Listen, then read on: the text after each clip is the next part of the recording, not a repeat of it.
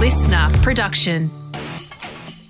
Good morning, sports fans, and welcome to The Scorecard. I'm Liam Flanagan, and this is your fast, fun hit of sport for Wednesday, the 17th of November.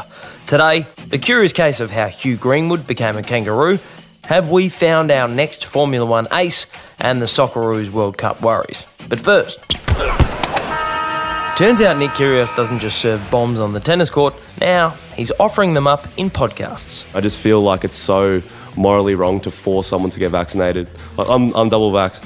I just don't think it's right to just force anyone, yet an athlete, you can't come play here because you're not vaccinated. Kyrgios, speaking on his new podcast No Boundaries, sharing his views on the situation the Australian Open finds itself in, with world number one Novak Djokovic yet to disclose his vaccination status, and the Victorian Premier Dan Andrews strongly against the possibility of unvaccinated players participating in the tournament. But Kyrgios went further. I don't think the Oz Open should go ahead, in my opinion. Just for the people of Melbourne, you got to send a message. How long did you guys do in lockdown? 275 days or something? Yes, Nick wants the Oz Open cancelled. Or does he? To say that I'd want the Australian Open cancelled, I think that was the sentence that got taken out of context. It's more so for the people of Melbourne who have gone through hell and back. I think it's been 275 days, nearly 300 days of lockdown, and your freedom has been taken away from you. I don't think it's morally right to accept players from overseas that aren't vaccinated to come into our country and waltz around Melbourne free will to play the Australian Open. I don't think that's right. Kyrgios took to his Instagram account yesterday to provide some context for his comments that had set the tennis world alight. And for those hoping that Nick would only pour more fuel on the fire, I think you'll be disappointed. Obviously, I don't want the Australian Open cancelled. I live for that. I've had my best memories there. I grew up in Melbourne. I lived there for 2 years. I trained there every day when I was 15 to 18. I've given everything to this sport. To say that I want it cancelled isn't what I meant. But at the same time, I just want it to be done correctly. And I'm sure Tennis Australia and the City of Melbourne will be looking out for people's best interests when the Australian Open does go ahead. Kyrgios delivered a fair and reasonable explanation for his behaviour. How Nick's all grown up. Hugh Greenwood might not be the biggest name in the AFL, but this week he's certainly been the biggest story. Greenwood, hurried left foot snap towards goal. Greenwood! Perfect start for the Suns, he's pumped!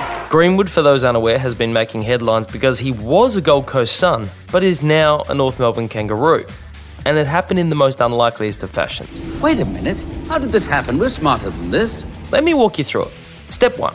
All AFL teams are required to add at least 3 players to their list in the national, rookie and pre-season drafts. Problem for the Suns is they had a full list, so they didn't have room for new players. Step 2. The Suns found a loophole.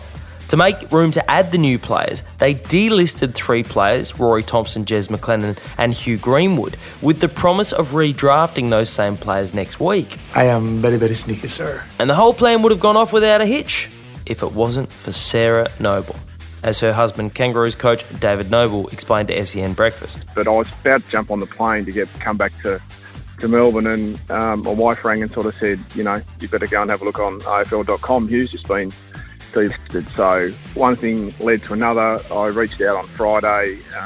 We got our skates on over the weekend, and we were able to secure him as a delisted free agent. So with the help of his wife, Noble executed step 3 and reached out to Greenwood during his brief stint of unemployment from the Suns and made him an offer, a better offer than the remaining 2 years he had left with the Suns. I'm going to make him an offer he can't refuse. And he didn't. Step 4. Greenwood accepted the deal, describing it as too good to refuse, meaning the Roos have pulled off one of the greatest trade deals in recent memory and left the Gold Coast Suns very, very red-faced. A fact that Gary Lyon was all too happy to point out. It's an embarrassment on this footy club, That's right? better. Now, I know you're trying to wind me up. No, I'm not trying to wind you up. But when you look at that footy club and the problems that they've existed there in terms of player retention, they saw Jared Lyons walk out the door and now establish himself as an elite midfielder. They had this bloke. They identified him. He is everything that they aspire to be and aren't, and they let him walk out the door. So why didn't Not only did they let him walk out the door, they facilitated him walking out the door. And that is the story of how Hugh Greenwood became a kangaroo. And the lesson? If you value a player, don't delist them. World Cup qualifications have continued around the globe this week, and while we've seen footballing giants such as Portugal and Italy stumble and face uncertain paths to the finals next year in Qatar, Australia has been navigating a fairly smooth course through qualification in search of a fifth consecutive World Cup appearance. And last night, it continued. The cross in is a good one, and the header, and Australia are in front. Mitch Duke, what a fantastic ball in from the right-hand side. Australia have their goal. Mitch Duke's header against China put Australia in control of the match and solidified our spot in the top two of our group to guarantee automatic qualification. And it doesn't bode well for the Socceroos. It's a penalty for China. Oh, crap. And he scores straight down the middle. And with 20 minutes left to play, Australia have to do it all over again. But they couldn't. China's equaliser from the penalty spot meant the game finished in a draw, and with Japan defeating Oman 1-0, Japan now leapfrog Australia in the group, and we fall out of the automatic qualification spots. And with only 4 games remaining, we're facing the serious prospect of yet more playoff matches if we want to see World Cup action in Qatar. Not now, Ricky. From Jack Bradman to Alan Jones, Mark Webber to current day Dan Ricciardo, Aussie F1 drivers are a special breed. And that club might be about to welcome a new member. And Oscar Piastri brilliantly wins in Bahrain. 20-year-old Oscar Piastri, who has already been crowned the F3 World Champion, is on track to claim Formula 2 World Championship honours as well this season, has officially signed on as a reserve driver for Alpine F1 team in 2022. Go!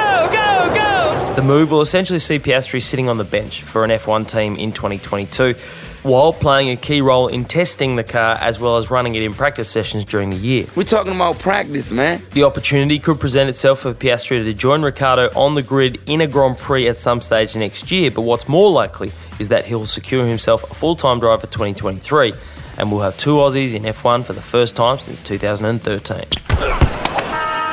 And that is your Fast Fun hit of sport for Wednesday the 17th of November. Keep an eye out for the Aussie Test squad for the Ashes, which is set to be named today. And don't forget, tonight it's Tim the Soul Taker Zoo taking on world number 7 ranked Takeshi Inoue from Japan to continue his journey to a world title shot. And I will be attending the fight tonight, so we'll be ready to give you a first-hand account for tomorrow's show.